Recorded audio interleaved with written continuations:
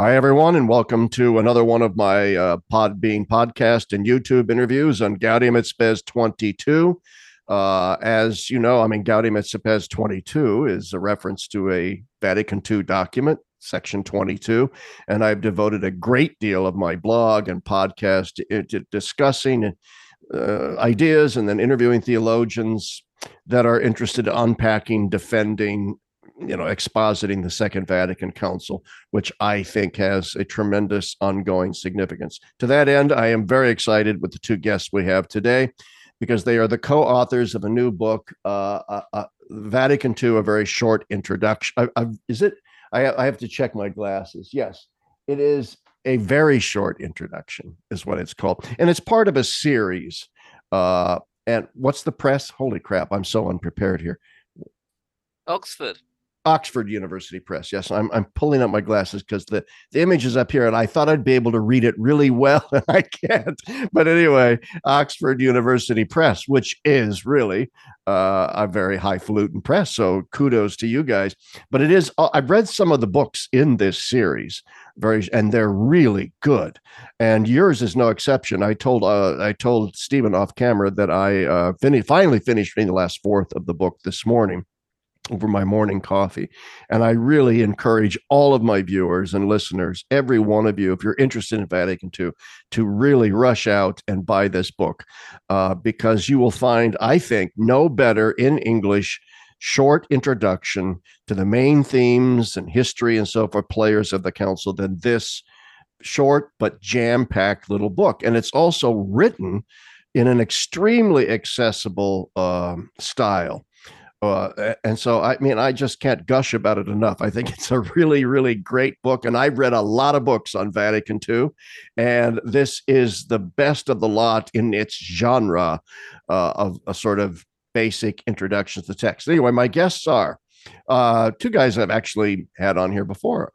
Okay, Stephen Bullivant, who is, I interviewed you about your book, Non-Verts, Yeah. I do believe. Yeah. Yeah. And so Stephen is a big time sort of expert on why it is that people don't believe this here stuff no more and just sort of walk away from the church. What is the cause of it? Because we all just sort of assume that we know what causes disbelief or unbelief. And it's actually more complex than we think. And then also we have Shaun Blanchard. I've had you on before. Was it once or twice, Shaun? Just once. Yeah. Just was Hauser with us? No, just you and me. It was just you and me. Although I listened to your interview with Stephen while I was jogging one day, and I felt like I was, talking to two friends, I felt like I was sort of in the car. I kept interjecting, but no one paid heed of me. All right. Well, that's the goal. That's the goal. And just so people know, we got our times mixed up, and we're starting this interview an hour earlier than I expected. So I did not have time to sort of jot down everybody's official titles, which I was going to do in about half an hour. So if you two could do that for me right now, let's start with Shaun. What is your official title and position? I'm currently a senior research fellow at the National Institute for Newman Studies, which is based in Pittsburgh, Pennsylvania, but I live in Baton Rouge, Louisiana with my wife, Anne Marie. It's unseasonably cold today. It's like 65 Fahrenheit. So I hate you. I hate you. It's freaking out. And please plug your last book, which is what you and I were talking about. Right. Yeah, we were talking, Larry and I, the first time we spoke, we're talking about my monograph, The Synod of Pistoia and Vatican II, which Stephen read in a COVID fever. It was like I was like, honestly, this was like proper early old school COVID, like paramedics coming COVID before vaccines. Oh, the Delta! You had the Delta variant then. I decided that this was like Alpha. I mean, this was early. This was like a few weeks in, and I decided that if I was going to go out, I was going to go out on a high. So I was going to read Shaun Blanchard's book. So he was making because you can never know. Better to burn out than to fade away, Because as you potentially approach your great creator maker, you can't possibly know enough about the Council of Pistoia, right? Yeah. to get ready for that. But it is a great book, which is why I had you on. All right. And then Stephen, your Like, official title. I am Professor of Theology and the Sociology of Religion at St Mary's University in London, and also a Professorial Research Fellow in Theology and Sociology at the University of Notre Dame in Sydney, Australia. The proper Notre Dame. That's right. Stephen, Shaun, you wanted to add something? Yeah, I was going to add that Stephen, in his COVID fever, was making memes about Scipione de' Ricci based on movies like Mean Girls. So I was loving his that's right. But right. I'm also taking up a position at the same university as Stephen, so University of Notre Dame. But I'll be at the Fremantle campus in Western Australia. So as of July, that will be. Yes, I saw that. I read that somewhere. We will be colleagues, Stephen. Yeah. I now have so many friends. I now have so many friends in Australia. I guess I need to go down under whatever and see people. Philippa Martyr, Tom Gourlay. Yeah. So Tracy Rowland's at Notre Dame as well. Tracy Rowland. Yeah, I have a lot of friends down there. So now I need to head down there, and yet another friend will be down there. Yeah, but anyway, let's my apologies for being underprepared here. Usually I have like credentials written down, titles, names of books, and so forth. And I was just doing all of that when I got the message that Stephen was signing into Zoom, and I thought, oh no. But anyway, here we go. We're going to be talking about a lot today about Vatican II. So I don't necessarily want to address one of you in particular. So whichever one of you wants to respond to sort of my first question here, just feel free to jump in. You can sort of agree amongst yourselves as to who's going to go first.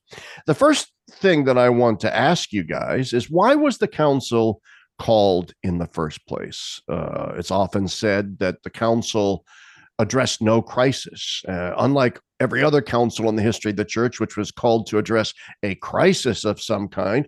There was no crisis, apparently, that the council was addressing. So why was it called? And that's what ended up causing it to be such a vague and nebulous failure, so we're told, right?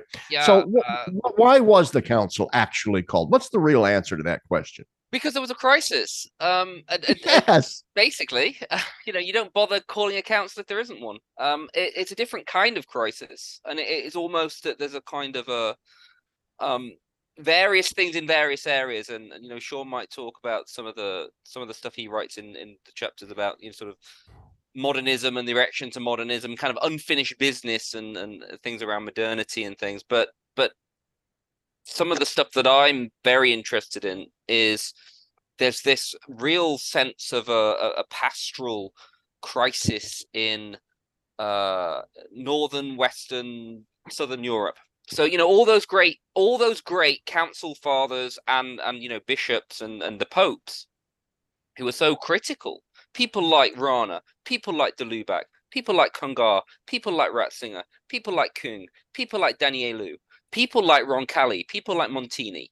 In the 30s, 40s, 50s, we can cite passages after passage after passage where these are seriously concerned that we're losing the young people, we're losing the working classes. Rana in the mid-50s is talking about, the Christian, it lives in a diaspora situation in the heart of his own families.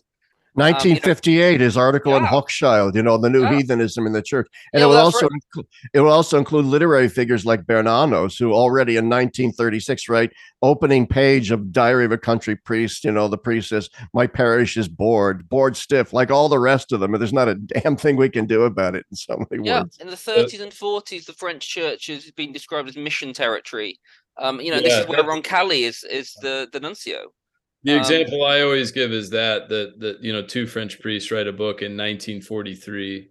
La France, Pays de Mission, is France missionary territory, which is a kind of unthinkable when you look at the 19th century revival of Catholicism, especially in France, and the amount of missionaries that they're sending out to every corner of the world. It's sort of unthinkable that you would have to ask in the 40s, which were the glory years, according to American good religious Americans. The 40s, 50s are the glory years of church attendance. But in parts of Spain and parts of France, it's catastrophically low practice of the faith. Well, except that, I mean, you look back at what was considered low practice then, Yes, right, fair, so yeah, so, of course, but yeah, no, absolutely. I mean, all there's a relative. real sense that, I mean, and this is straight after, straight after the devastation of the Second World War, after, just the literal ruins of, if you like, civilization.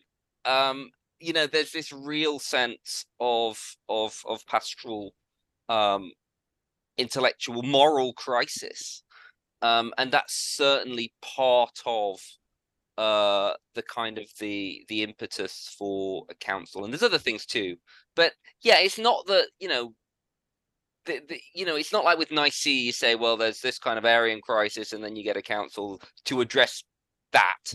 It's a much more kind of wide-ranging, multifaceted sense that we need to reform things, or we see the way things are heading. And actually, it may be that the way things were heading, actually, you know, uh, there's a debate about how well it managed to address all the kind of laundry list of things it was hoping to address. But that's ecumenical councils for you. I mean, they very rarely set out and achieve all that they hope to do. But we might talk about that later, But yeah, no, I mean,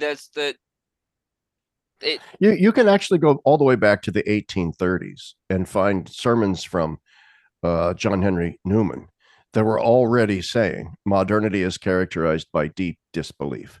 Modernity represents a complete sea change in the mentality of modern people, that it is a completely different consciousness. Now, this is in the 1830s already. You see a high churchman writing about how there is an altogether there's a de-Christianization that is in effect, even if it hasn't shown up in the outward metrics of church attendance. There is, in fact, a de-Christianization going on.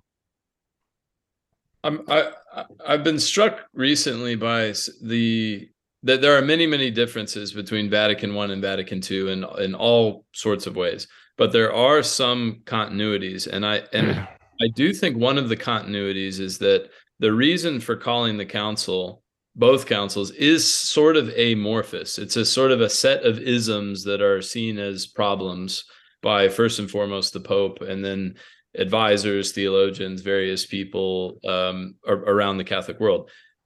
Trent it's very clear why Trent is called. It's very clear why Constance is called. But Vatican I is sort of what are the problems? Deism, socialism, nationalism. These are all sort of amorphous problems. It's not called in order. Rationalism. A rationalism. At least explicitly, it's not saying, oh, well, we have this church splitting disagreement over the Immaculate Conception or papal infallibility. That's not why it's called. It's called because of this general sense that the church is in a problematic position. And I don't think that's that dissimilar from Vatican II. And that's not really pointed out very often by the people making the kinds of claims that you led this question with, Larry. Yeah, that's an interesting point, one that I've never actually thought deeply about. But I think now that you mention it, I think that's absolutely true. It also there's something strange about Vatican I and Vatican II as well, it seems to me. And you guys can, and then we'll move on back to the original question. But it seems to me that there is an extremely close collaboration between the Pope and the Council Fathers. I mean, you guys point out in the book, and I think it's true, historically, there's always a bit of a tension between popes and the councils that get called. It really kind of turf wars over who's got more, it goes back to the days of conciliarism and popes not quite trusting councils and so on. So it does seem as if there is in the Vatican I and II this coming together of papal authority and conciliar authority in a sort of united front against this perceived problem. Am I wrong about that? Shaun? I mean, Shaun's the real. Yeah. Shaun goes back further than I do. Put it that way. So, I think that the situation fundamentally changes when you have this kind of ironic or maybe paradoxical situation where a council destroys conciliarism, which is what happens at Vatican I. You have this sort of irony. It's almost like a pope renouncing ultramontanism, which, I mean, you sort of get in a certain way with John the 23rd. You know, he says, well, I'm only infallible under these circumstances. I'm never going to do that. You know, so it's a sort of like demilitarization of a certain ecclesial space. So I think you get that with a council at Vatican I, where the papacy sees the potential, the ecumenical council becomes a tool of the papacy in a way that Trent, while it was going, later on it becomes a Roman, I don't want to say weapon because that sounds, you know, aggressive, but it becomes a sort of tool in the toolbox for Roman centralization. Whereas I don't think it was that when it was going on. Right, the situation profoundly changes with Vatican I. Pius XII, in fact, was considering calling an ecumenical council. There were people close to him. He was very seriously entertaining this idea.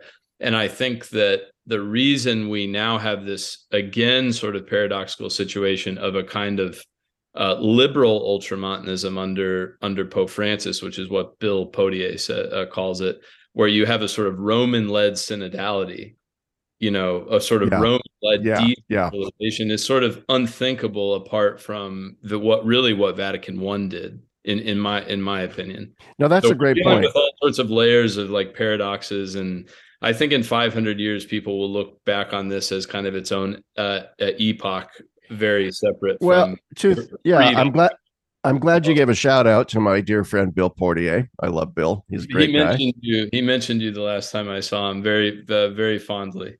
Well, yeah, he and I go way back. I've known Bill for a long time. He's a bright guy. But also, I mean, in defense of the seeming incongruity of the use of papal authority to push synodality, could it not also be said, and we'll get back to Vatican II here in a second, could it not also be said that in a church with a hyper-centralized governing apparatus, centralized in Rome, that in order for it to become decentralized, you almost have to have that central authority divest itself? So in other words, it almost has to be a papally driven action to undercut papal centralism from above. That would be, you know. There's no other institutional mechanism that has any juridical power to do that. Right. Now, I'm suspicious of synodality. I'm not a big fan of it, but that's a whole different topic for a different show. I want to get back, though, to the issue of the crisis that Vatican II was addressing. And in some ways, this discussion about the coming together of papal and conciliar authority is related to that, because there was a specific, maybe, theological crisis that arose in the late 19th century, early 20th century, to which the council might be responding, so to speak, that goes by this loose, vague designation, modernism. I mean, and Pius X issued the Syllabus of Errors against it. Then, of course, they issued the oath against modernism that everybody had to take, you know, ich werde bei Gott und, you know, the church's doctrines. And so I hate to make that sort of Nazi sort of allusion, but there was a kind of sort of goose step information quality to these various oaths that you had to take. Even if you did not sort of subscribe to them, you better darn well take the oath. So in other words, my point was there was a very sort of authoritarian top-down sort of attempt to suppress modernism as a theological. So my question first off to you guys would be, because you raised the issue in your book, and I agree, was there really a thing, a real thing that we can identify as, oh, that's modernism? Or is it just a sort of vague term used to designate a group of theologies that the papacy was simply uncomfortable with? I think we disagree on this, don't we? Stephen's an expert. He's a big Mary Del Val fan. That's his favorite. Stephen's favorite English Catholic of all time. Cardinal Raphael Mary Del Val. Yeah. Yeah, well, Stephen, you go first. Well, so I mean, you often, I mean, and my perspective on this is based on I did a particular piece of research once, particularly looking at Newman and Newman's. So Newman gets dragged, you know, Newman's dead by this point, but when Pascendi is published by Pius X, George Tyrrell, who was one of the leading modernists in England, he he thinks that Pascendi is a fair, like you often hear it said that, Pascendi is this complete strawman argument. And it creates this kind of spectacled modernism that doesn't match anything that any of the actual so-called modernists believe or think. Tyrrell reads Pascendi and says it's a fair cop. Like he says, yeah. I mean, he even says it could even have been written by a kind of a fifth column in the Vatican sympathetic to our views. So sort of winsomely does it present everything that we say, right? Wow. So Tyrrell certainly thinks, like we'd say now, he feels seen by Pascendi, right? But then very quickly, and it becomes this whole kind of thing in literally in the letters pages of the Times of he then says, well, the Pope's just condemned Cardinal Newman, our beloved Cardinal Newman, and proved that you can't be a good Englishman and a good Catholic because they've just slammed him and everything he stood for. And of course, everyone in the, dear sir, I'm horrified at this popish besmirching of a fine Englishman. And then, so that's why I was interested into it, because Tyrrell says, look, they've just condemned Newman. And actually, one of the main guys at the Vatican, who was the Secretary of State, Cardinal Merry del Val, who is the arch anti-modernist, and he's the son of a Spanish diplomat, born in London, raised, went to college, went to seminary in England, and dreamt in English and considered himself English despite his name. He loves Newman, so he was very anxious to then kind of put it out that no, absolutely Newman is not being condemned here. So there's this kind of play that everyone cites Newman in the same way that everyone now cites Newman, or liberals and progressives, everyone loves Newman and brings in their Newman to the fight. So certainly, and I'm certainly no expert on the wider modernisms, but in terms of certainly Tyrrell is quite clear that whatever it is that Pius X is calling modernism in Pascendi not only is a real thing, but that's obvious. That's true. All right. Before we get into the particulars of what it is that allegedly modernist theologians actually held, and therefore how they might have, in some sense, led to Vatican II, Shaun, do you have a response to what Stephen said? Not a good one. What's that? Not a good one. Not a good one. Well, I mean, the examples are always Tyrrell and Loisy, right? So, right. I mean, yeah, were there individuals who held imminent pantheism or whatever I can't remember the exact phrases of Pascendi. Sure, there were, but was there a massive conspiracy in every single diocese, to undermine the Catholic faith? Well, no, I don't think there was at all. So, I mean, even Merry del Val, he thought that the Umberto Benini, so close to the Eminence Gris of the liturgy in surname, but he thought that there were people in the Vatican who were going way, way, way too far. They were either paranoid or they were settling scores. So I think I mean, it's very similar to the debate over Jansenism. I mean, you can look at Unigenitus and say, okay, well, who holds this and in what way do they hold it? Well, Canel does, the guy they're targeting, but do other people hold it in precisely this way? Or is this really just diverse reform currents, some of which are good and some of which are bad? And I think that's really what we have with modernism too. Yeah, the problem, that's absolutely fair.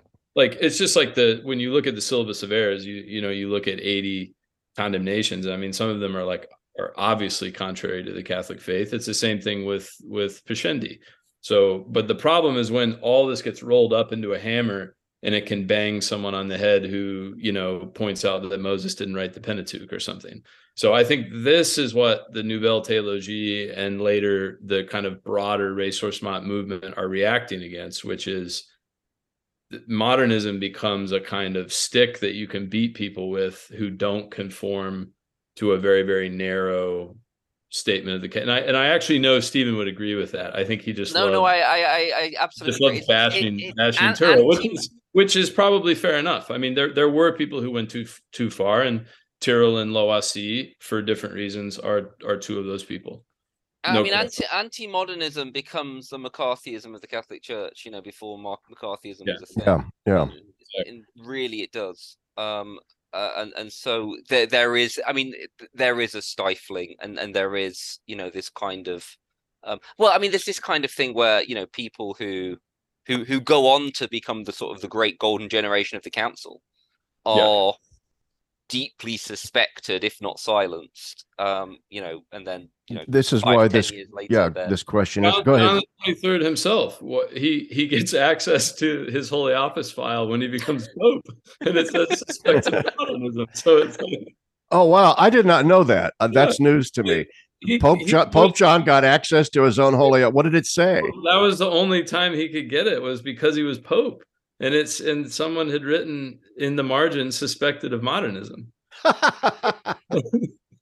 Well, for every tradition, every rad trad out there listening to this, they would say, "Well, of course he was a modern." Yeah, of course. Yeah. Now that is a commonly relayed anecdote. So I see. Yeah, a piece just of like with Congar, he allegedly yeah. says a reform of the church is such a thing possible. I've seen that cited, and I can't get the kind of citation of that, so we take it with a grain of salt. It's like in my field, Dorothy Day, there's that quote ascribed to her, that we need to bring down this entire filthy, rotten system. And yet you try to hunt that quote down and it's impossible to find. Now, she probably said variations of that in different venues here, because she was clearly opposed to the filthy, rotten system in which we live. But whether or not she actually said that at a specific moment in exactly that way, who knows? So yeah, it's like those Chesterton quotes. They're never quite as pithily expressed when you actually trace them to the source. So they're kind of 4 paragraphs, and it's been distilled. Is distilled down. But anyway, the modernist thing really interests me precisely because I do count myself, obviously, as a ressourcement theologian, nouvelle théologie, communio theologian, whatever you want to call it. And so guys like Blondel, and Danielou and de Lubac were accused of being modernists. And in point of fact, that strikes me as odd. Because in some ways, I think those guys were also in their own way reacting against modernism as it was perceived to be. Now, I know Ratzinger, for example. I don't know if it was when he was just Ratzinger, was later as Pope, said that he made some comment about how so many of the problems that were afflicting the post-conciliar church were being caused by the fact that it was a kind of recrudescence of an old-fashioned modernism, which the church tried to deal with in an authoritarian way under Pius X, but which really just suppressed things. And then, of course, it came bubbling back up because it was never adequately dealt with. But then Ratzinger goes on to say, but maybe given the times, that was the only response of the church possible. So this is what I want to sort of toss out there, which is one, I want to talk about some of the specifics of the so-called modernist heresy. And it seems to me that one of the more contentious ones, and you alluded to it, Shaun, wasn't just the role of subjectivity, the role of culture and comparative religions, and the role of historicity and the mediation of revelation. Those are all major themes that even the ressourcement guys eventually take up. I think one of the central things was the importation of 19th century German biblical higher criticism of the Bible. And that the church, the Catholic Church at that time, had no intellectual resources for answering those critiques. And that is perhaps one of the reasons why the answer initially from the church was simply to shut it down. And it waited another 40 years or whatever until we get Divino Flante Spiritu, Providentism, these things from Pius XII that give the sort of open the door a crack to scholarship. Do you think that's a sort of maybe accurate way of seeing as to why the most neuralgic point that the church had with modernism was the approach to biblical, or was it something else?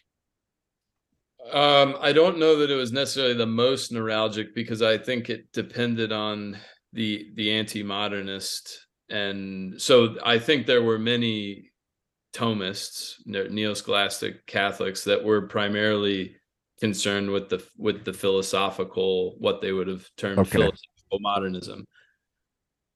But undergirding, there was an anxiety about what modern modes of thought in general could do to the Catholic faith. And contemporary biblical criticism, or 19th century biblical criticism, was seen as a profoundly destabilizing current. And I agree, they didn't have the tools to combat it to an extent, but we just, at the Newman Institute, we just hosted Trent Poplin from Notre Dame. Oh yeah, I know Trent. Yeah. Who knows the kind of Italian and Roman, specifically the kind of intellectual situation, very, very well. And he's saying, there's never really there are times of there's ebbs and flows, but there's never really a time where Italians and Romans in particular aren't doing like excellent archaeological work or excellent historical work. I mean, they didn't need Germans to teach them how to do historical study. I mean, I've studied some 18th century, Ludovico Muratori, people like this who did at least proto historical critical study. I think it was the biblical component, when combined with the philosophical, and eventually this just gets mushroomed into, like, there's the first encyclical of Pius XI, Ubi Arcano, I believe it's called. I cite it in a short essay on anti-modernism at Vatican II. This encyclical, Pius XI, talks about modernism as, he says, not just theological modernism. I'm sorry, I was trying to pull up the quote, but he says something like, not just theological modernism, but social and political modernism too. So modernism just becomes like everything modern that could threaten or undercut the church. A key element of that is the biblical picture, but to the extent that that's at the forefront, it probably depends upon the anti-modernist in question, and also probably where do the Catholics live, right? Like, Portuguese Catholics are probably not encountering 19th century German historical criticism. They're probably encountering destabilizing conversations about church and state or something like that. Yeah. If you live in Cologne or Vienna, then probably the biblical criticism is central. Stephen, do you have anything you want to add to that? I don't think I have anything to add to that. Okay. No.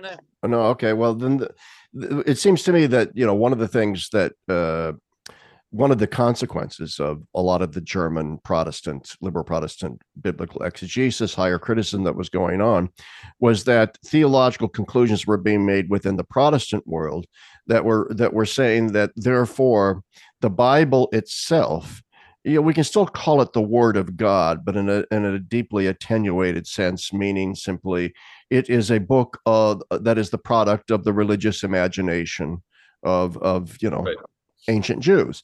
So it's sort of a mythopoesis, even if it's rooted somewhat in historical events that came from, in other words, essentially it's a human generated document.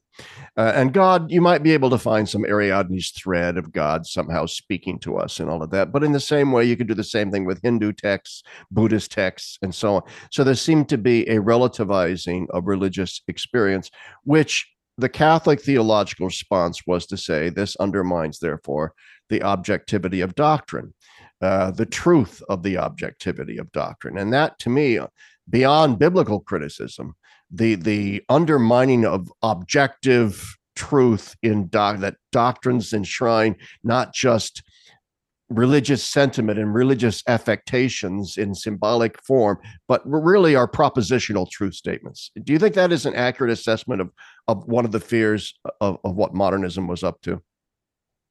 Definitely. Yeah, I think that's exactly what they were afraid of. I found the Pius XI quote. So this comes back at Vatican II, of the way that modernism is understood by the minority at Vatican II. The more traditionalist, neo-scholastic mind. Right. Okay. So the definition gets expanded, and you see this happening with a lot of sort of isms in church history. The definition of Jansenism comes to be about things widely more expansive than divine grace or penance or whatever. So Pius XI condemns, quote, moral, legal, and social modernism no less decidedly than we condemn theological modernism. So for in the debate over Dignitatis Humanae and the debate over Spes, you have a lot of minority council fathers who are saying, okay, we lost on Dei Verbum, at least in the general map of Dei Verbum, we lost. It's too subjectivist. It's not, Thomistic or neoscholastic enough. But let's not lose on these other matters, relationship of church and state, or the church's engagement with the modern world. So the fear of the minority is this broader definition of modernism, which they would have grown up with in seminary from the prelates that they looked up to and that formed them, is that this is now sort of seeping into the kind of general ethos of Vatican II. And that debate has circled around, and I think we're still, the three of us know this very well, we're still dealing with that debate. Is the general ethos of modern Catholicism too cozy with the modern world, too cozy with culture, with modern political, what have you? So this is really a debate that, as you say, Larry, it goes back to the late 19th, early 20th century, and it's to some extent unresolved. As much as the papacy wants it to be resolved and wants to simply say it is resolved and we're moving on. Well, and I'm putting the cart before the horse here, but I don't want this whole discussion to be just on modernism. I want to sort of, it began as a discussion of modernism to set up Vatican II, and so we're kind of here. And I want to get back to ressource theology eventually, but you bring up Dignitatis Humanae, and I think it's sort of a case in point. The traditionalists wanted to maintain the old thesis hypothesis sort of system that says, if Catholicism is in a minority, then the church can accept some sort of modicum of religious freedom and accommodation. But if the church is in the majority, then it should push for a kind of integralist confessional sort of ensconcing of Catholicism as the privileged religion and whatever legal ramifications that might have. Dignitatis Humanae comes along and says, we're not touching any of that. Right? The church's traditional teaching and all of that remains intact. All right. And then it goes on to say, but no, it isn't.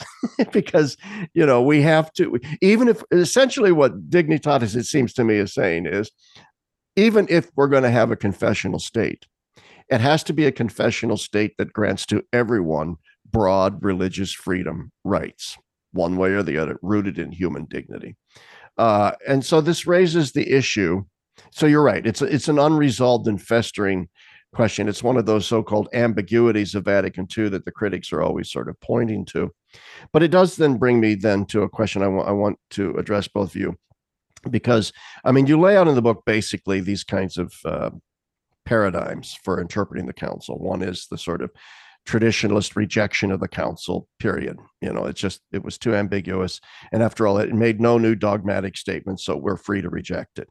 The second is the sort of failed council model that says, well, the council didn't go far enough, it wasn't radical enough, or it just was naive, in many ways. And so we can just sort of dismiss it as a failure, just like the Council of Florence or whatever. Then comes the model of spirit event, which I have recently written about in National Catholic Register.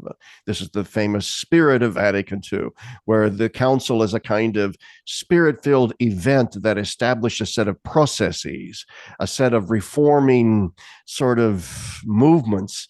The documents are important, but the actual event transcends the document.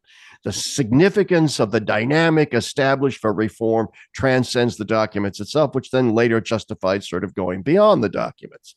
And then like Woodstock, like the idea of Woodstock is much bigger than who was actually there and what actually happened. Apparently 800 million people that were at Woodstock. Exactly, yeah.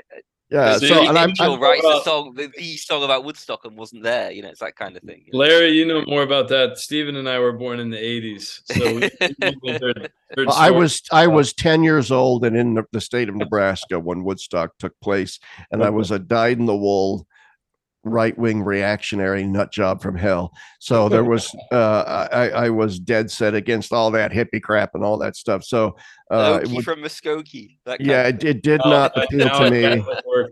I was a little intellectual nerd interested in astronomy and evolution and science and stuff like that. I didn't give a rat's fig for any of that stuff. But anyway, the fourth model is text continuity, sort of where we should pay attention to actually what the texts say, especially and to read them, as Pope Benedict said, in light of the entirety of the tradition and attempting some kind of continuity. So those are the four models.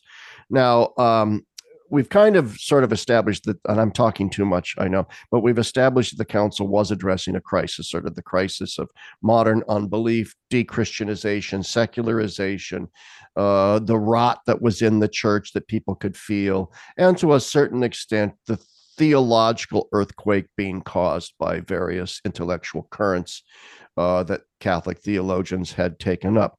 Now, in the light of those sort of four models there, what emerged really at Vatican II? In this context, we need to maybe discuss then ressourcement theology and its relationship to the modernists, and why many, including myself, and I think you guys would say that the ressourcement theologians sort of won the day at the council. So what does that mean with regard to these four models? I'll just toss that out there to you guys. Stephen, you want to go first on that?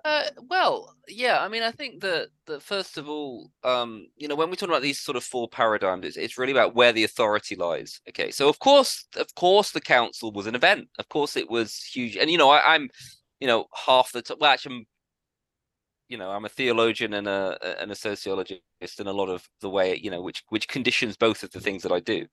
Either one, and obviously, the way in which the council is perceived affects how it gets interpreted. Okay? But theologically, kind of dogmatically, these kind of paradigms are really about the authority of the council and where we looked. If we do look to the council as having authority, and of course those first two you mention are kind of anti-accounts in that sense, as the council doesn't have authority, and the other two is like, well, this is where we look within the council to where the authority lies, and obviously the methodology of the council is something that we need to kind of really flag, and something that's very innovative. The council documents are really long for a start, and there's that whole thing that we talk about in the book, but John O'Malley, who gets quoted probably quoted the most in the book of anyone that isn't a document. Well, he had a great book on the topic. So yeah. There's this new genre of teaching that Vatican II does, in the same way that like encyclicals start getting much longer as well. Like you look at, you always hear like Leo the 13th wrote 13 encyclicals on the Rosary, and it's like, yeah, well, some of them are like a paragraph called an encyclical, and he's like writing to the American bishops to say, hey guys, remember to pray your rosaries. And Veritate Splendor goes on to like book length. Yeah, exactly. So we there's a kind of a whole change in genre, a change of the way in which councils do theology and argue for their kind of positions. We've gone from a very kind of canon law, if you like, propositions and responses and things you're not allowed to say, things like that. And at least part of that is coming out of this, very much more scripturally enriched way of the council speaking. And obviously a lot of it also coming out of this kind of ressourcement of like, well, let's go back to the sources, let's go back to the church fathers.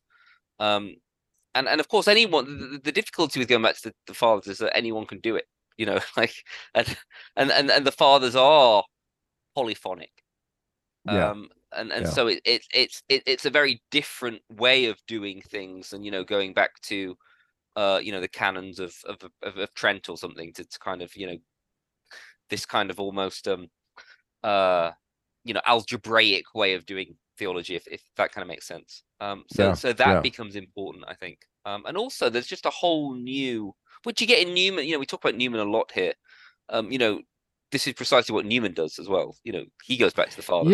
Yeah. And the thing is this, and we'll get to Shaun. I saw you taking notes, and I know you want to say something, but while this is still fresh in my mind, it's one of the notes I jotted down pre-show, which is it has always seemed to me that one of the reasons why this genre that Vatican II represents is documents engaged in long theological discourse is because in reaction to or in response to modern unbelief, I think one of the things that the Council Fathers had in mind, and along with Pope John and then Pope Paul, was that what was needed was the reinterrogation of everything.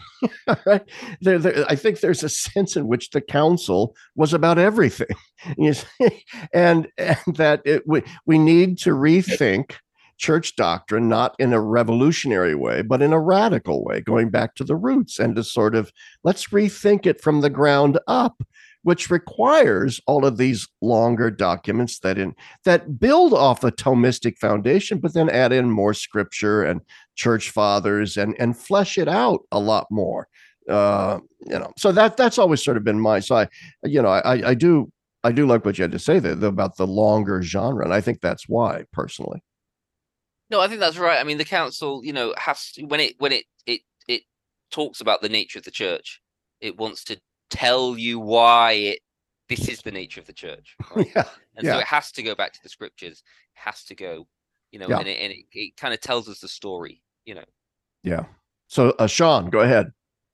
I was going to say that I think first and foremost, it is the Ressourcement style. So that is a kind of discontinuity with the immediate past, but hopefully in a deeper continuity, as Ratzinger would put it, with the scripture and the fathers.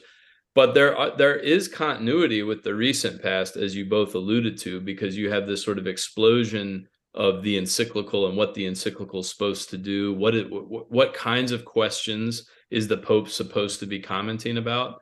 So if there are two loci of supreme authority in the church, the Pope and then the bishops as a college headed by the Pope, then I think the logic is, well, if the Pope's talking about economics and warfare and gender and marriage, then we should be as well, because that's what good Catholic teachers do.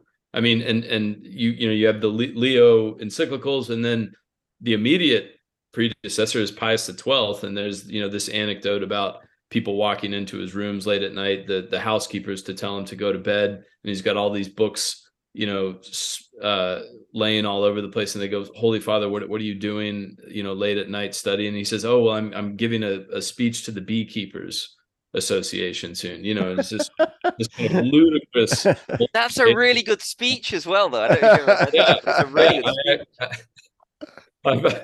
I've actually seen that exact speech. I don't know if it's the one pulled up as but and he gives this address to the Italian midwives. He gives addresses to lawyers, and then John Courtney Murray quotes that about developing thought about religious liberty. So there's this sort of global Catholic intellectual culture that needs to base its desires for development or for theological innovation on authority, whether it's papal or whether it's conciliar. And I think there's a kind of supply and demand thing going on, which is threatening to reach absurdity when you have, Francis's Fratelli, or not Fratelli Tutti. What was the one on the environment?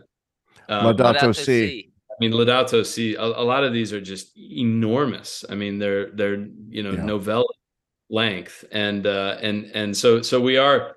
There's pros and cons to all these styles, but Vatican II should be seen, I think, as part of this wider phenomenon of how Catholic teaching works in modernity. And this is just pushing back against, how we started the conversation. There's always this sense of, well, Vatican II is unprecedented. No, nothing else works this way. This is never the way it's been. That's really, it's really part of like I say in my book on Pistoia, it's a point in an arc of reform, stretching back with the issues I was discussing in that book, stretching back to the 18th century. But as far as how the papacy works, how public Catholic teaching works, I think it's starting in the late 19th century story, as you as you Yeah, began with. I think that's a brilliant insight because I think it's true. We have to take into account also changes in technology where Yeah. and levels of education. So where now you've got millions and millions and millions of Catholics all over the world who are now educated and literate and want access to documents and things to read. And so the church is obliged. But also, I think something that often does not get mentioned is at play here. It coincides as well with the demise of the papal states and with the rise of the papacy as a purely spiritual and theological authority, Yeah. no longer in any way, shape, or form a political authority, except by sort of the moral authority that the church exerts in political matters. And so as the papacy takes on this role more and more and more as simply a teacher in chief of the whole world, all right, it starts producing more and more of these. That's my little pet theory anyway. No, And it's interesting. You look at someone like the Dalai Lama, who has no political authority in Tibet anymore, and I don't think anyone looked to him as a world leader when he did. But without yeah, that, then becomes another kind of world spiritual leader kind of thing, and it's that's that right. kind of role that it frees the papacy to to rise above petty politics and to kind of fly to the UN, which of course Paul VI famously does, That's and right. shout at Yeah. them and then fly back like in the same day or whatever he does. I mean, it's crazy. Yeah, I mean the papacy is no longer the grand potentate of a series of geographic states. It's the papacy is now the Oracle of Delphi in Rome, Yep. and so and you get these inflated documents. But anyway, that does you guys have any more that you want to say about that issue about because that the issue to me is near and dear to my heart about the relationship between ressourcement and modernism because as you well know, there's this resurgence of a kind of tradism in the church today, a very simplistic rejection of the council. It's your first paradigm here. Sort of the council represents a rupture with the past, and therefore because it didn't introduce any new dogmas, we're just free to reject it. And also, as a consequence of that, we are free to reject the so-called new theology, nouvelle theology, because they're all just modernists. I've seen this over and over again. The ressourcement guys are just modernists by a different name. I'm not certain that people that level that accusation ever really know what modernism was historically. But giving them the benefit of the doubt that maybe they do, I don't know. But maybe you guys could comment about that. For example, in your opinion, was Blondel a crypto modernist? Was someone like a Chenu, especially, or even a Congar, were they sort of so enmeshed in this idea of revelation being mediated through historical structure and subjectivity? Were they crypto modernists? Obviously, I don't think so, but I'd like your thoughts on that. No, I think the difficulty is, and the trouble with the modernists is that a lot of what they said was right, and this happens all the time in church Right. history, of course. And there's a whole literature around how, we, the heresies raise good points. Like the classic church heresies, in the early church, raise important points that need solving, and have a partial solution, and then the wisdom of the magisterium kind of brings together the good bits and synthesizes it into a whole. And the classic thing is at Chalcedon, there's two groups, neither of which have got the whole story, and then you put them together in Leo's tome and you get kind of Chalcedonian Christology.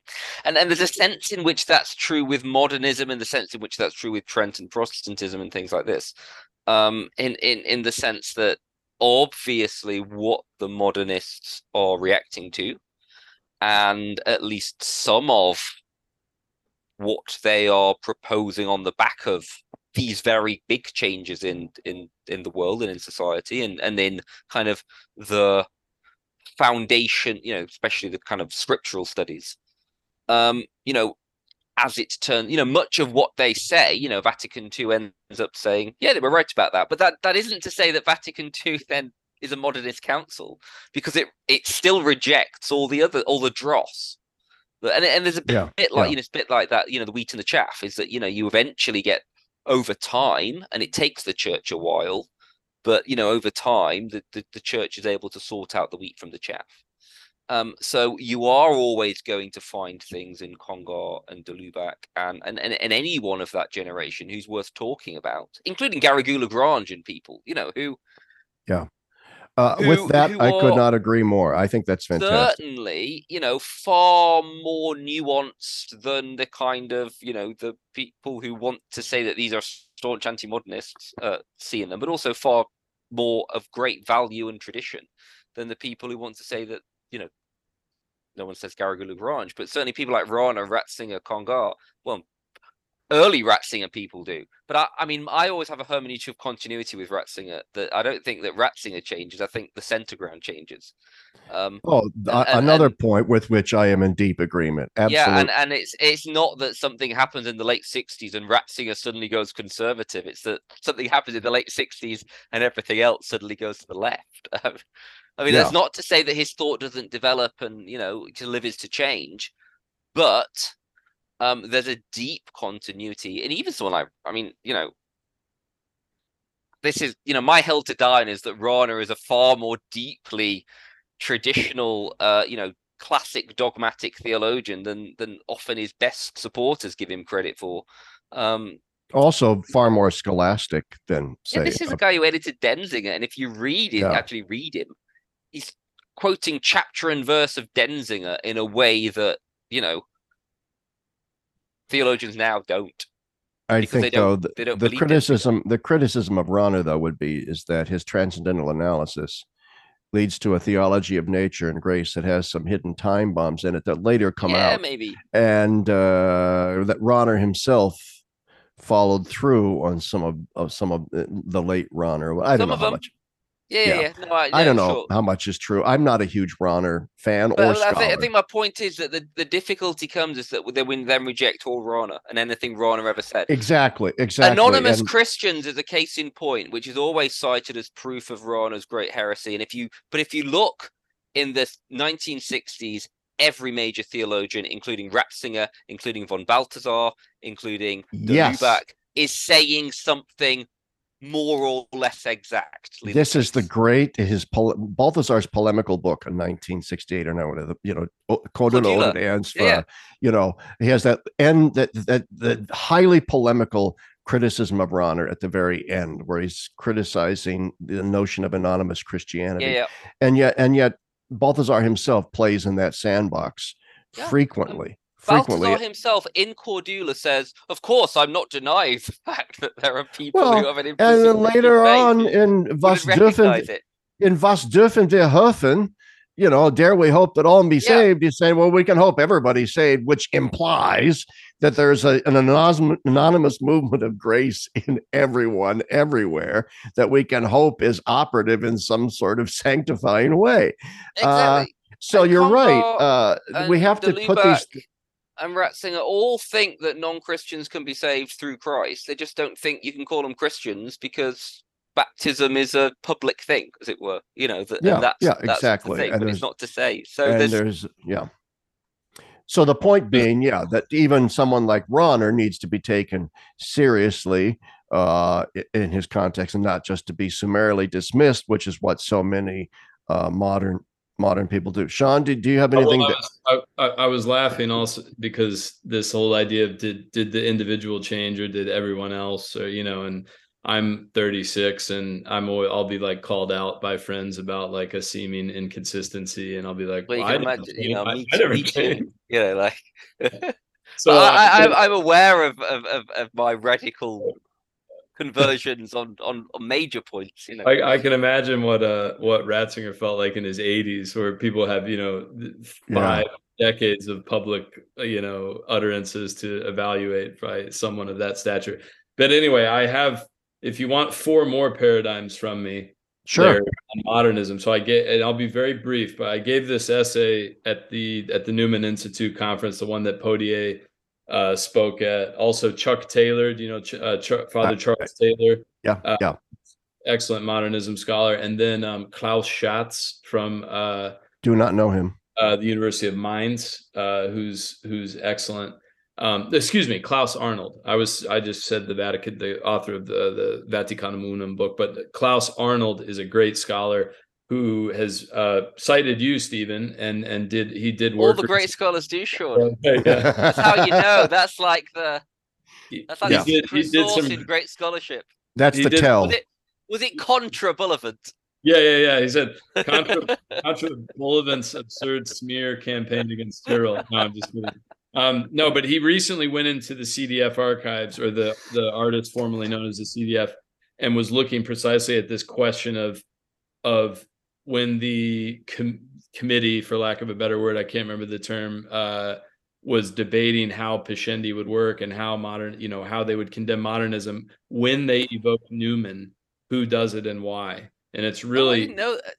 I'd love to see that. I didn't know that. I mean, he cited you because he said, this is something that people are talking about, and they know the context of the debate in England, but what about the debate behind closed doors in Rome? And that was an anxiety and I believe Pius X himself said, I don't want this to be a condemnation of Newman. Yeah. I have to go back into Klaus Arnold. But anyway, Klaus Arnold is publishing this work in our journal, the Newman Studies Journal. It's excellent. Anyway, my 4 paradigms on modernism, the reception of modernism, very much map onto these 4 paradigms that Stephen and I have in the book. But the first paradigm is modernists are among us. So this is the kind of traditionalist paradigm. So, a lot of the confusion in the church is just modernism. So you'd get this from infiltration. Right, exactly. So you'd get it, of course, from SSPX. You'd get it from someone like Burke, would just very bluntly call out an opposing idea as modernist. And really a lot of popular Catholic apologetics, even by people who aren't affiliated with traditionalist groups. And I think one reason for that, so someone like Bishop Barron, who's really a sort of Ray Source-Mont conservative. He's very much so, yeah. A pro-Vatican II, post-conciliar, von Balthasar, but conservative, certainly. Certainly. A lot of these people on the internet. That's not what the trads say. I've read a lot of things on Twitter about that, A lot of these folks, and I don't mean the well-informed trads that would have a whole set of reasons for why they don't like them. I mean, you're just run-of-the-mill American Catholic who sees on YouTube, can you believe shock horror, the Word on Fire guy, he thinks it's possible that all people will be saved. Well, the problem is they don't, and Larry knows this better than me, but they don't have the context of where is the Catholic theological conversation at. Right. So they think, a good conservative Catholic like Benedict XVI would never in a million years entertain such a crazy, that's what the crazy liberal priest says at the mass that I don't and like. Yet Benedict does in Spe Salvi. Exactly. So the whole problem, and this is a problem I think is brought to the surface by modern technology, because in the past, people may have had all kinds of misconceptions about what the church teaches or doesn't teach, or they certainly wouldn't have known what are theologians in Salamanca arguing about. Are they arguing about, implicit faith of an Aztec who rejects, the idolatrous religion or whatever? I mean, normal people probably didn't know anything about that. But now all you have to do is log on to the internet, and an algorithm puts, Taylor Marshall or Church Militant or whatever onto your screen, and all of a sudden, you're denouncing Bishop Barron as a heretic when you don't know the context. But anyway, paradigm 2, modernism was defeated. Paradigm 3, modernism was a scapegoat. So moving into a kind of, this was a basically good impulse that was then scapegoated. And then paradigm 4, the modernists were prophets. Okay, so someone would map onto something like maybe Hans Kung or something like that. So the church was persecuting the kind of righteous prophet. Now, the academy, of course, Catholic theologians, you would get a lot of paradigm 3 and 4 of the way that people would look back at modernism. But those are the 4, in my opinion, this is undeveloped and I'm going to work more with it, but those are the 4 basic ways that at Vatican II and after Catholics. That's interesting. I mean, I would place myself in my reaction to what I view as modernism in your paradigm number 4. The modernists were prophets, so long as I could add the qualifier, they were flawed prophets.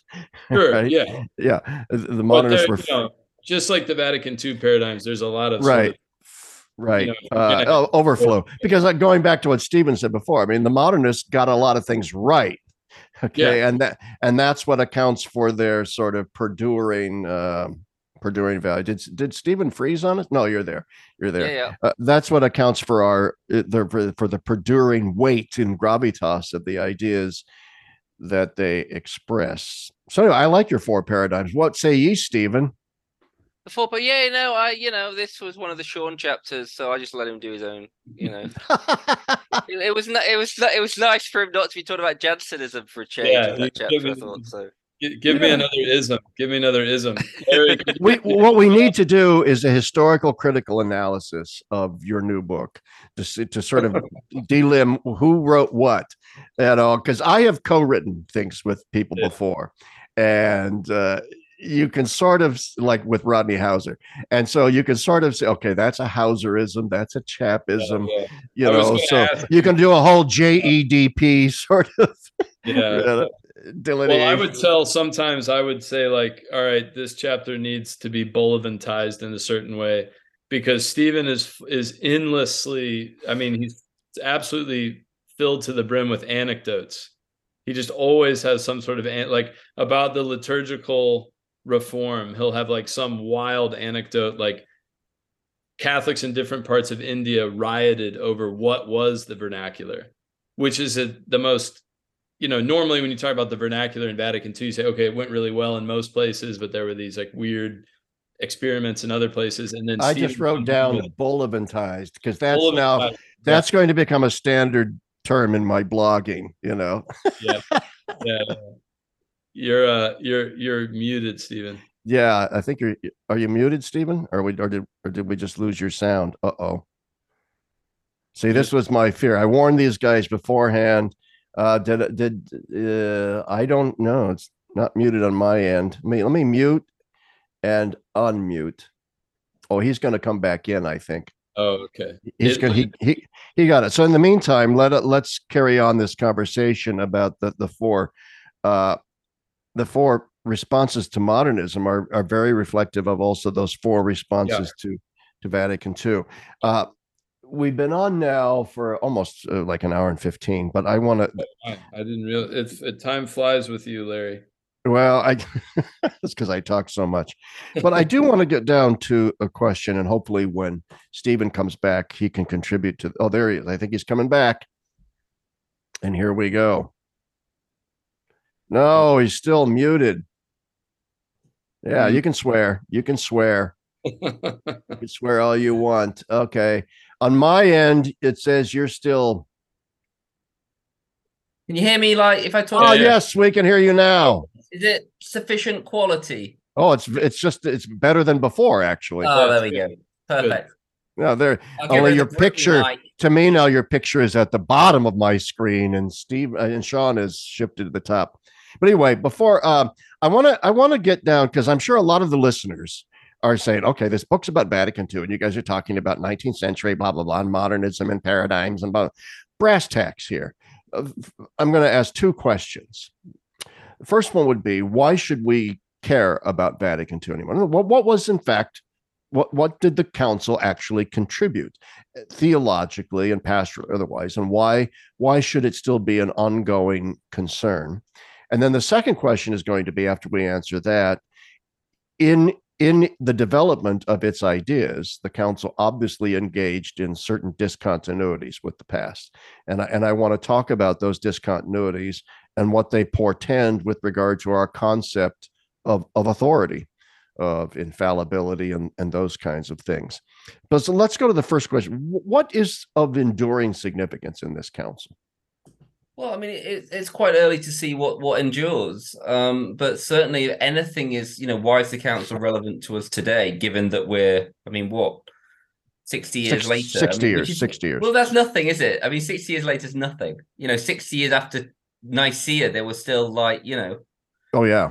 Exiling each other and whatever, 60 years after Trent, there were still some Protestants around, 60 years is nothing, right? Well, one could say, too, that the fallout of Nicaea, requiring several more councils, lasted 300, 400, 500 years. Well, this is one of the things we talk about in the book, is that, councils very rarely succeed on the terms they set out for themselves. It's not to say they don't succeed, but, Nicaea certainly doesn't solve the Arian controversy.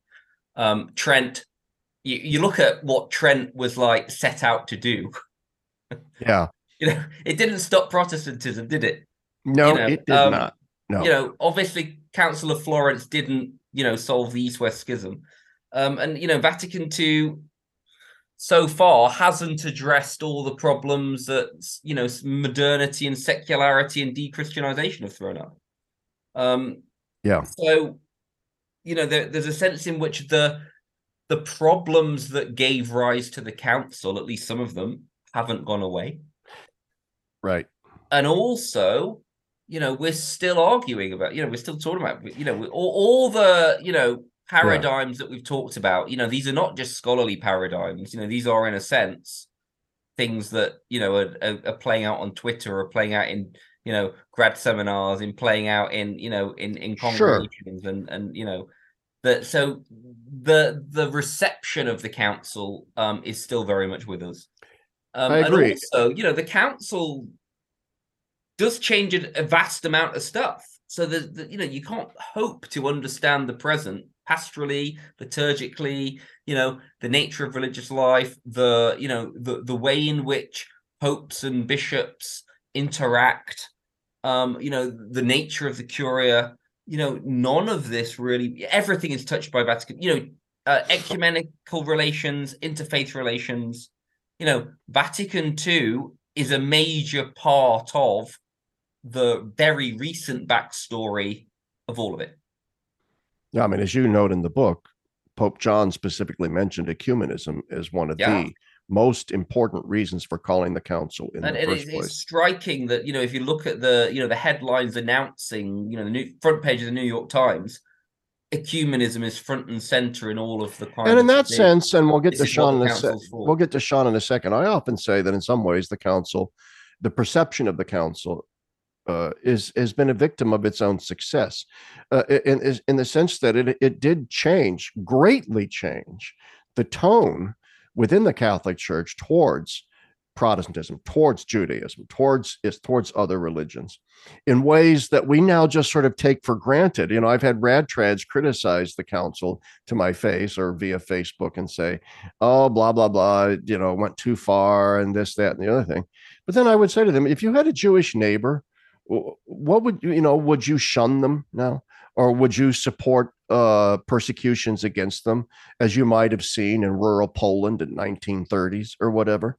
The council has fundamentally altered the way Catholics approach such things. In that sense, it was a success, and we just sort of take that for granted. Or the fact that there are all these lay dudes like Taylor Marshall and Peter Kwasniewski and guys like this running around spouting their rad-tradness, are totally oblivious to the fact that the only reason why they're capable of doing that is because they have degrees as laymen that they would not have gotten in the pre-conciliar church by any stretch of the imagination. So they're a product of the success of Vatican II's sort of universal call to holiness. So I agree with everything that you've said about reception. But Shaun, you want to say something, obviously. I think the same thing about when I hear dubious homilies from permanent deacons, This doesn't exist about Vatican II, of course. That's right. Although thankfully the ones in my area are wonderful. But no, mine actually. I've heard some really good homilies from permanent deacons. Actually, some of the best homilies I've heard of late. But it is one of the things that Vatican II brought back. So there's a lot of branches that people are sitting on that get sawed off if you come too hard at Vatican II, which is quite interesting. So as far as the successes, I mean, well, as Stephen says, you can't understand contemporary Catholicism without understanding Vatican II, whether you're talking about Nigeria, the Philippines, the Netherlands, Poland, you can't understand it. You also, I would say the successes of the council in a purely kind of literal sense, so without a sort of theological judgment, but just in the sense, what did the council do that has taken root in some way? There are certain things that the council did so successfully that it's difficult to even explain to Catholics the pre-conciliar status quo. So someone can be a devout mass-going Catholic or even a daily mass-going Catholic and cannot fathom the notion of whatever the antithesis of religious liberty is. So, because you got to be careful how exactly you phrase this, but religious coercion, or a confessional state in which, you know, the other religions are legally penalized or suppressed or what have you. They can't fathom how that could be a Catholic position. The whole lex orandi, lex credendi, which is often, you know, weaponized, but the way that we now talk about Protestants and Jews, and I say that from my context, obviously Protestants are much more significant here than the Orthodox, but I'm sure it's the Orthodox in other parts of the world. The way that we talk about non-Christians, non-Catholics, the Stephen, as a layman with you know, very traditional sympathies, writes a book on the salvation of atheists, you know, with the degree that he gets as a lay theologian from Oxford. I mean, this is the fruit of Vatican II, whether you think it's wonderful or whether you think it's the rotten fruit of Vatican II. It is Vatican II. And that's a fact. So the traditionalism that you're often in conversation with, Larry, is post-Vatican II traditionalism and can never be anything but that.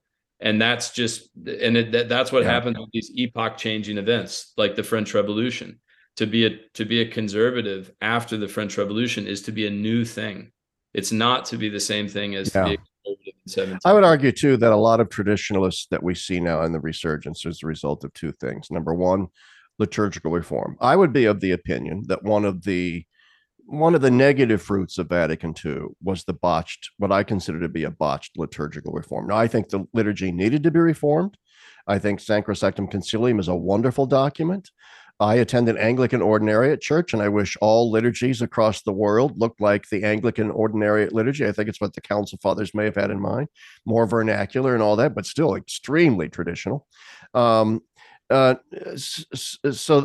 think if we'd sort of maintain some semblance of high liturgy in a high register with a deep continuity with the old Mass, I think that would have sort of defanged some of the traditionalist response. But also, I think a lot of modern rad trads are simply red pilled by Pope Francis. Let's just put it that way. These are formerly JP2 conservative Catholics of that sort who have now, for whatever reason, for right or wrong, and I don't want to get into that, have become convinced that Pope Francis is sort of an arch heretic and all these sorts of things. And so their attitude now is, well, if that's the fruit of Vatican II, then to hell with it. I'm going back to the Latin Mass and the syllabus of errors, and that's that. So that's my sort of historical take on what's going on over the past 10 years. Especially. Larry, can I add an issue that Stephen and I talk about in the book, which was originally pithily phrased by John Courtney Murray. The issue under the issue was change. And then John O'Malley picks this up, and then, you know, so that what happened, in my opinion, during the pontificate of John Paul II and Benedict XVI, especially with Benedict XVI, or we should say Joseph Ratzinger, because it's a 1985 interview, the hermeneutic of continuity. So there's this kind of settling down of potential quote unquote conservative discontent with Vatican II because you have the hermeneutic of continuity. Now, the people who advocate that, usually there were certain discontinuities like religious liberty that they just didn't worry about because they agreed with them, or they didn't realize that it was a change, or whatever it might be. What has happened with Francis, I think, is Francis is he's not committed to the same sort of paradigms that Benedict was, even though the way Benedict, as I argue in the book and elsewhere, Benedict's view of continuity was not static. It was this sort of dynamic ressourcement. It was the hermeneutic of reform that he specifically said in that famous Christmas address to the Curate. Exactly. And so for him, and I think he's sort of clarifying himself, because in 1985 he says continuity and he says discontinuity. Now, he is a very sophisticated theologian, former Vatican II Peritus. He understands what he means. He understands what the Lubach means. But I think the way that was filtered down in popular catechesis and conservative American bishops and whoever else was using it was a far more static understanding than Ratzinger had. So I think when Ratzinger becomes pope, he clarifies it. He says hermeneutical reform, which is continuity and discontinuity on different levels. What happened with Francis, I think, is that Francis is not as concerned about the sort of niceties of that. And one reason, he's a very different person, obviously, very different theological perspective. By the way, I don't mean to interrupt, but Pope Francis, I don't know if you guys heard, has been taken to the hospital. Yeah, with potential. Yeah. So I would ask all of my viewers, and everyone knows I'm not a big Pope Francis fan, but he is our Holy Father. He is a human being, and I ask everybody to please pray for him, and I ask that most sincerely. But anyway, go ahead, Shaun. Well, Francis is also when Stephen and I make this point in the book, he's the first actually truly post-conciliar pope. So he's the first pope who to not have attended or participated in the council in any way. And he was in fact ordained priest after the conclusion of the council. So his whole priestly ministry is post-Vatican II. He doesn't, the same sorts of debates, Benedict is in the 05 address has an eye on the SSPX, I believe. This is a kind of saying, if you come in, it's under these conditions. So we're offering you this sort of olive branch. He lifts the excommunications shortly after this, but it does come with conditions. You have to accept the council in the way essentially that he lays out. Okay.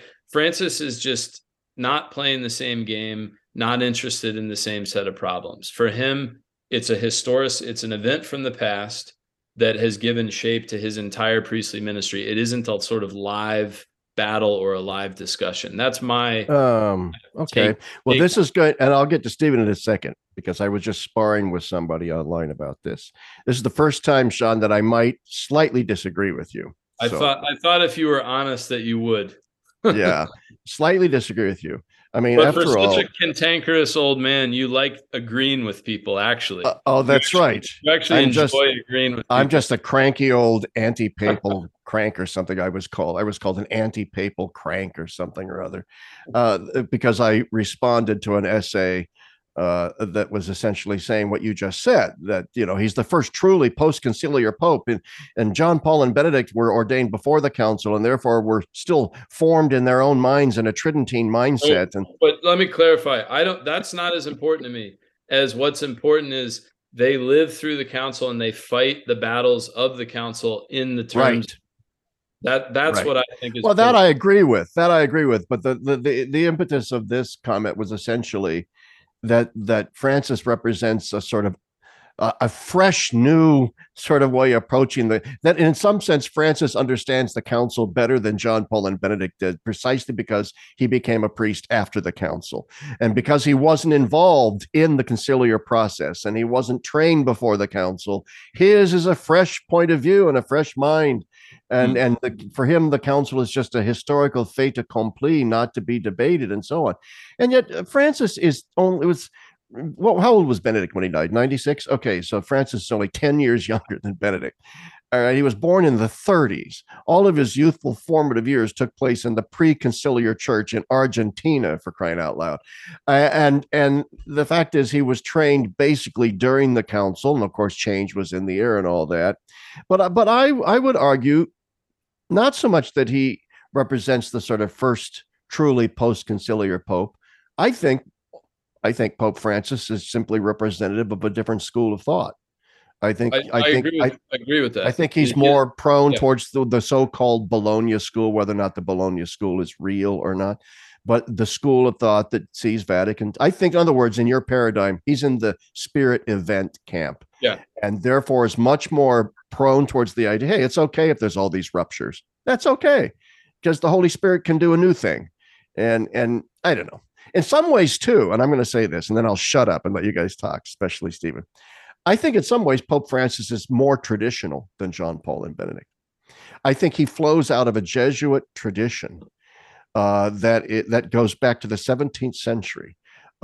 He himself opposes casuistry, but I think his mind works in these categories of law versus mercy.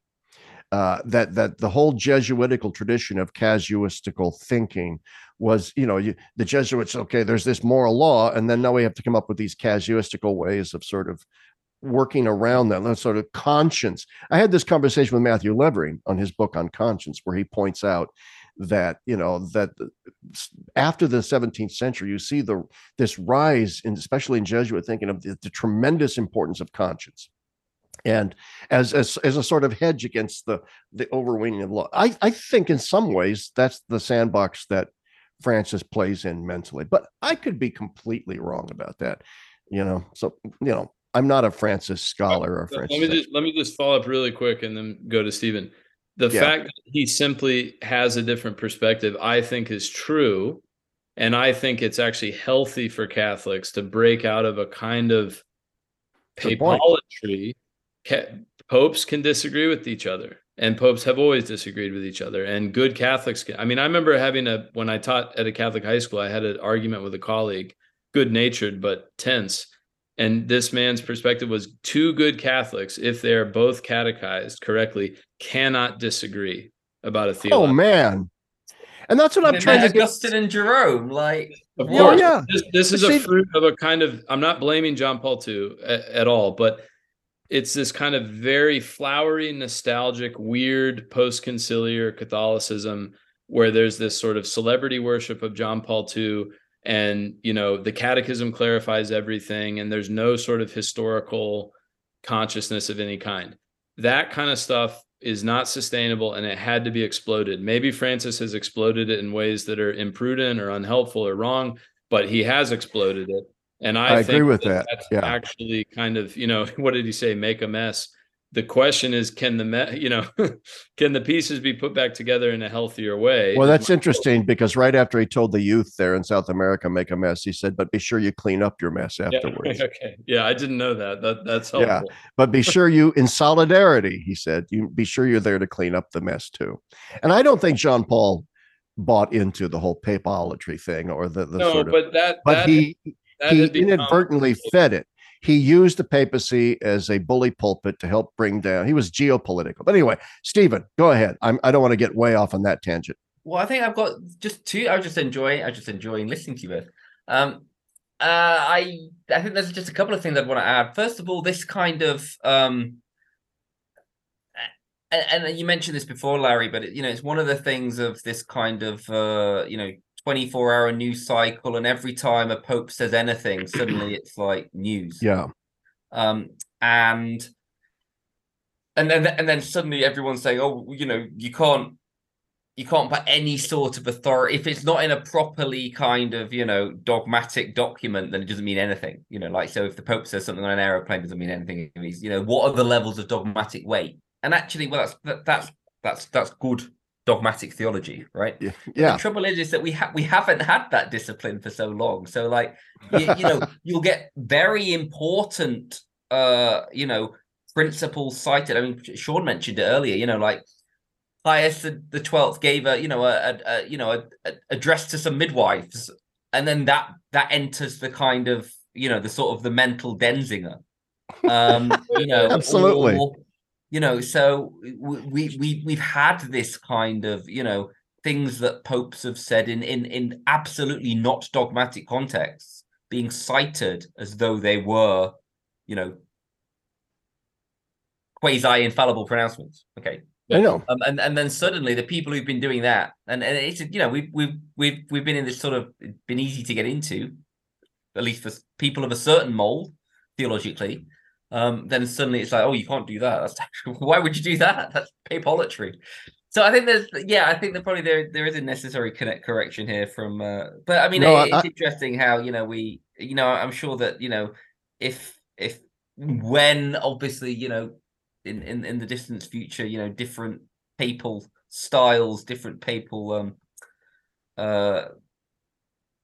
types come in, then We'll just switch roles again, I think Pope Francis has exploded that papolatry, and I agree with both of you then that this is a good thing. So the other thing is, I didn't mention it in the book because it's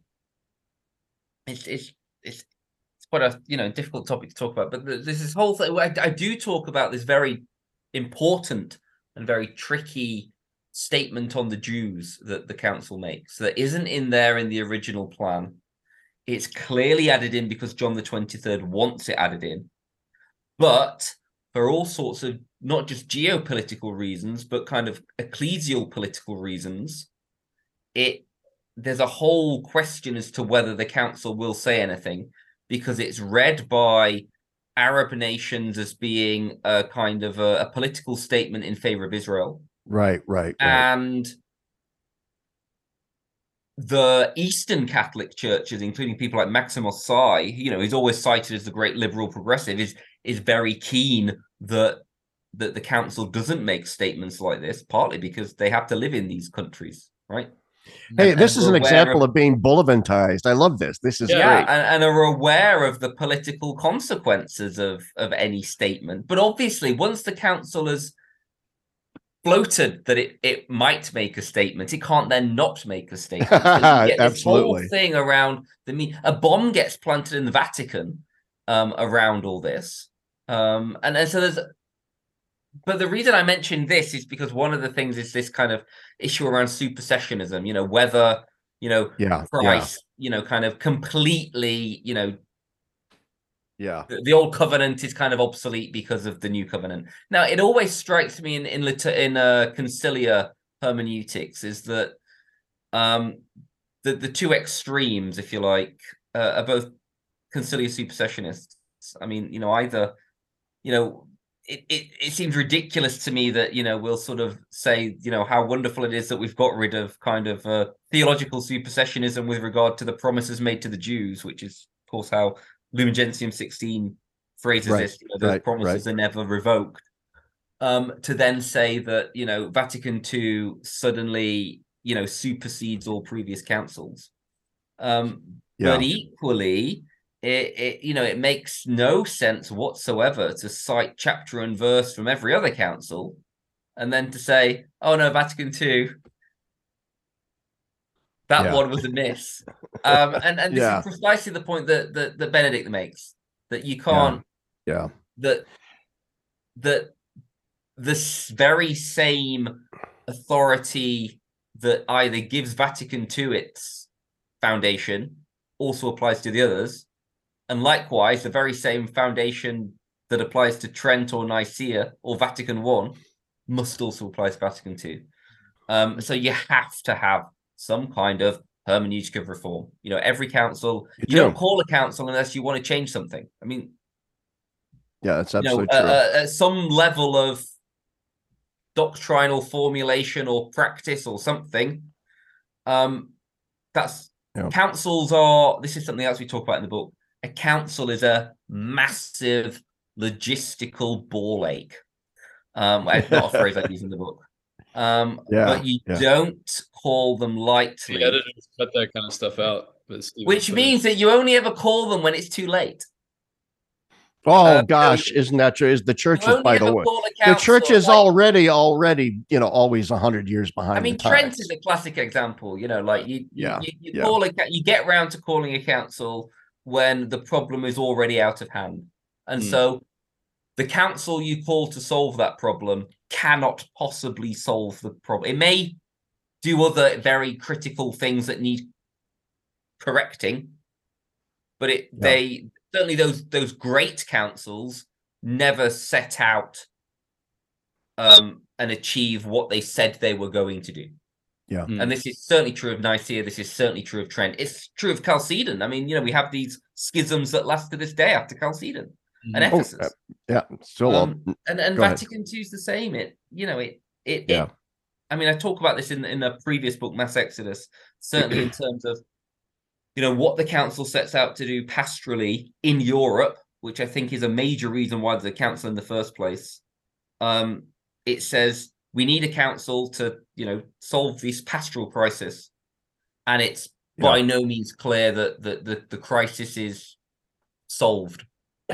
60 years later. I agree. And my critics, and I say this, whenever I'm critical of Pope Francis, the sort of where Peter is, critics come out of the woodwork to say, oh, you're violating Catholic doctrine, you're being disrespectful to the Pope, and all these sorts of things. But in reality, I agree with both you and what Shaun was saying earlier, is that I think it's perfectly legitimate for popes to disagree with one another. And I think we have to explode this myth that every word that comes out of a pope's mouth is somehow of high magisterial weight, and therefore, if you criticize it, you're somehow undermining the church's ecclesial authority. The fact of the matter is, I don't criticize Pope Francis because I think he's a heretic, as the trads say, or I think he's a horrible person, as others say. Blah, blah. I just think he's wrong about a lot of stuff. Okay. Theologically, I think he's just wrong. And so I say so. But that doesn't mean I think he's some sort of gross anti pope or a horrible pope or these sorts of. I just think, okay, I preferred the exegesis of JP2 and Benedict and their take on things to that of Francis. And so I say that. And so then they get criticized. Okay, whatever. But I like what you just said, though, Stephen, about what the council, was up to and what it was doing. And that in the same way, and we can address this then, in the same way that in some ways we are now exploding the myth of the modern papacy and papalatry and ultramontanism and these things. It's also true that we can have an exaggerated sense, an overly romantic sense of a council, right? That councils too have to be, in a sense, demythologized. And this is in no way denying that there is authority in the church. At least I don't think so. So this maybe, as we wrap this up a bit, what do all of these sorts of exploded myths now, broken myths, as Paul Tillich would call them, about the aura of papal authority, or the aura surrounding councils, and the myth of constant material continuity in all things? When all of that is exploded, and as Shaun said earlier, it just can't bear the weight any longer of reality. What then is left of authority in the Catholic Church? Because I think that's the elephant in the living room that a lot of critics of the council and the modern popes, Francis in particular, I think this is what's lurking in the back of their heads. How do I reconcile that with why am I not then a Protestant? What's different between us and, say, the Anglicans then? What is Catholic authority? What is the authority of a council, and so on? Now, that's not what you're Dave Urban, Larry, because it's all there. I mean, this is, as far as I'm concerned, Dave Urban sets out precise. This is where, I converted to Catholicism while doing my doctorate on Vatican II. And this is exactly what I was heading for. I'm glad you brought up, because my friend Father Robert Imbelli believes Dei Verbum is the key to the entire council. Well, I believe Inter Mirifica is, and Sean and I have okay. About this, well, you brought up Dei Verbum. So I'm going to exercise the prerogative of the interviewer and say, you must now Bullivant, the Bullivantizer, and make it Inter Mirifica, which is like universally panned as a kind of lame duck document. That's just to shock readers of the volume. He zigs where others zag. It's that kind of thing. It's a very like Oxford grad student thing to do. It's like, actually, it's like, out of nowhere. Yeah, to try and find the most obscure bathroom in the palace and say, that's my favorite. Totally. Actually, no. Dave Urban is short as well, Dave Urban. It's pretty concise. It's a really critical text. And that scripture tradition in the magisterium, Dave Urban 10 or whatever it lays out. I think that's where the authority is. And and actually that's almost, if you look back at, say, Nicaea, you look back at the Chalcedon, it's precisely this. It's that we have the scriptures, we have the tradition, and of course, Dave Urban doesn't really. My view, it's not Dave Urban's view, is that the scriptures are themselves products of tradition and magisterium. Like, yes. we and there's a sense in which scripture is the tradition points to scripture as a particularly important part of itself, essentially. Mm-hmm. So the magisterium is, again, with a nuanced understanding of levels of magisterial authority and all sorts of stuff. Yeah. That's where it lies.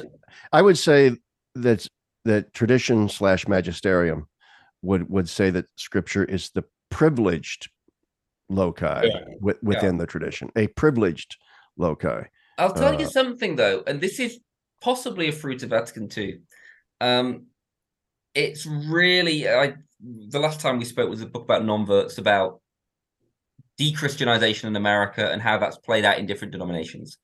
And one of the things that's really struck me after that book, and it hadn't struck me before, is it's remarkable how unified the Catholic Church is, because we all, there's constantly driven by debates and arguments and that kind of stuff. But if you think, what do Robert Barron, James Martin, Taylor Marshall, and, I don't know, anyone else have in common? Well, it's probably about 95% of Catholic teaching. I mean, what we end up disagreeing hugely about is critically important, but it's a small proportion. And it's really striking that after if you look at kind of any other major denomination, any other mainline major denomination, the Episcopalians, the Methodists, they've all splintered over all sorts of doctrinal, moral issues, very acrimonious schisms. Apart from in the United States, slavery was the big one. Yeah, apart from very tiny schisms at both right and left, SSPX and kind of independent, women-led, Catholics or something, Catholic churches or whatever.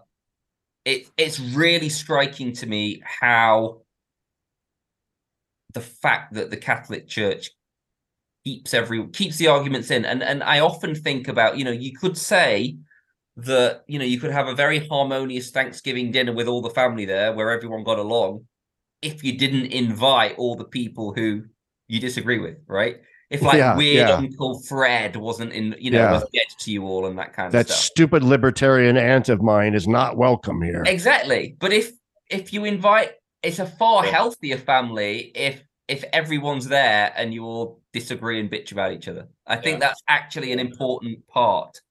And that's actually one of the achievements. And it doesn't feel like an achievement, but it is an achievement. But it's a real. Well, it's also I have experience. I say my daughter and I had this conversation one time about holidays and whatnot. Is it better to go to holiday with people who are good, kind, but boring, and agree on everything, or to go to a family that is utterly dysfunctional and querulous and but interesting and profoundly provocative? I would opt for door number 2, quite frankly. And I think that you're the element that makes that, Larry. Like, you probably can't be in. I am. I'm the irritated. The apple that poisons the barrels, probably. I'm the sand in the bathing suit of everybody's existence at those sorts of functions. We're kind of getting towards, but you did get towards something that I really wanted to get at, and I sort of alluded to it earlier. And I don't want to end without talking about this, which is, I asked before, what is the enduring legacy of the council? And maybe that was a wrong way to put the question in terms of what it is I'm really looking for.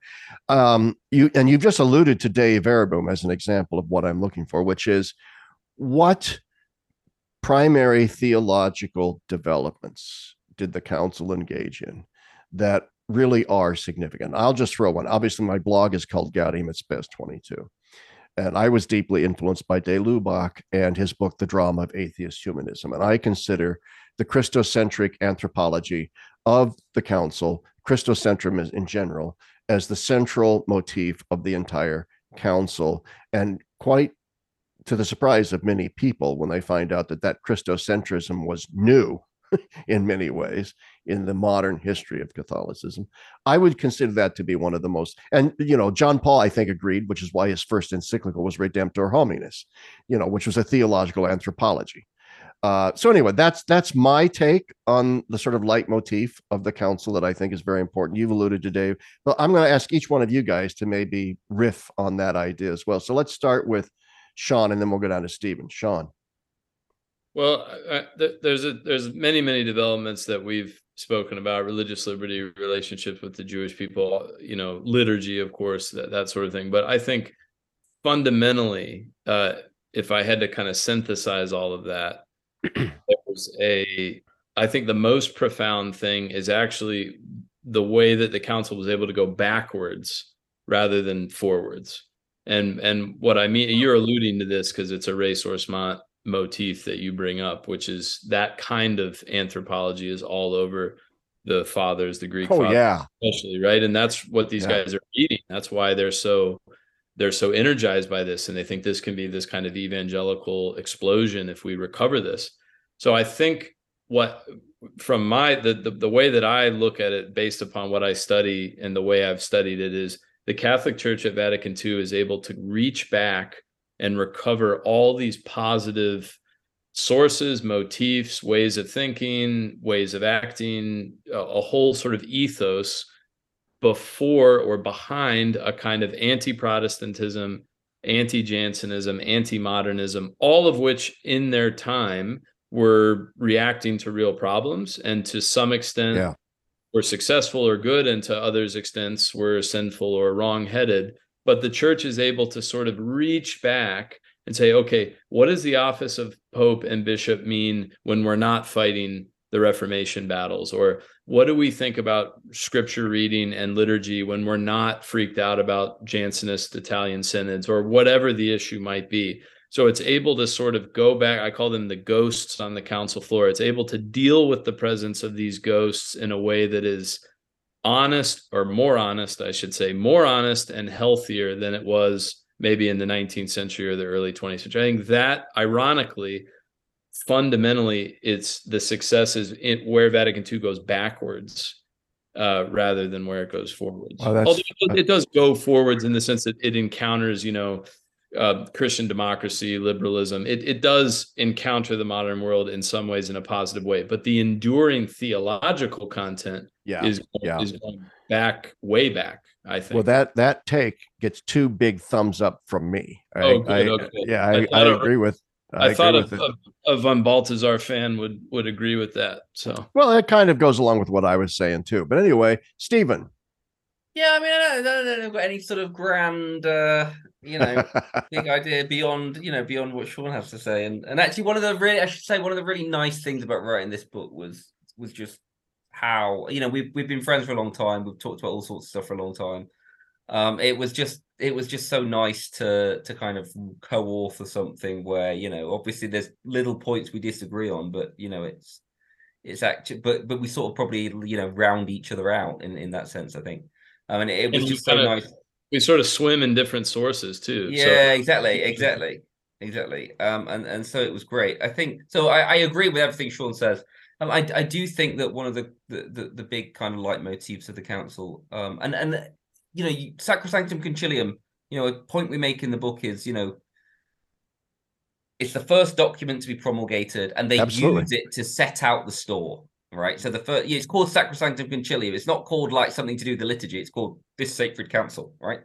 Yeah. And it sets out what's this council about, and it gives you kind of 4 reasons what the council's about. One's about ecumenism, and the rest are kind of what I would call new evangelization. And I do think that we don't have the phrase new evangelization, but the idea of the new evangelization is very much a motivating one at the council, as it had been. We talked about this about an hour ago, as it was for the generation of priests and bishops, particularly from Europe, because we do talk about the church, the council as this kind of world council and all that kind of stuff, but actually the kind of the agenda, the great kind of drafters of the council,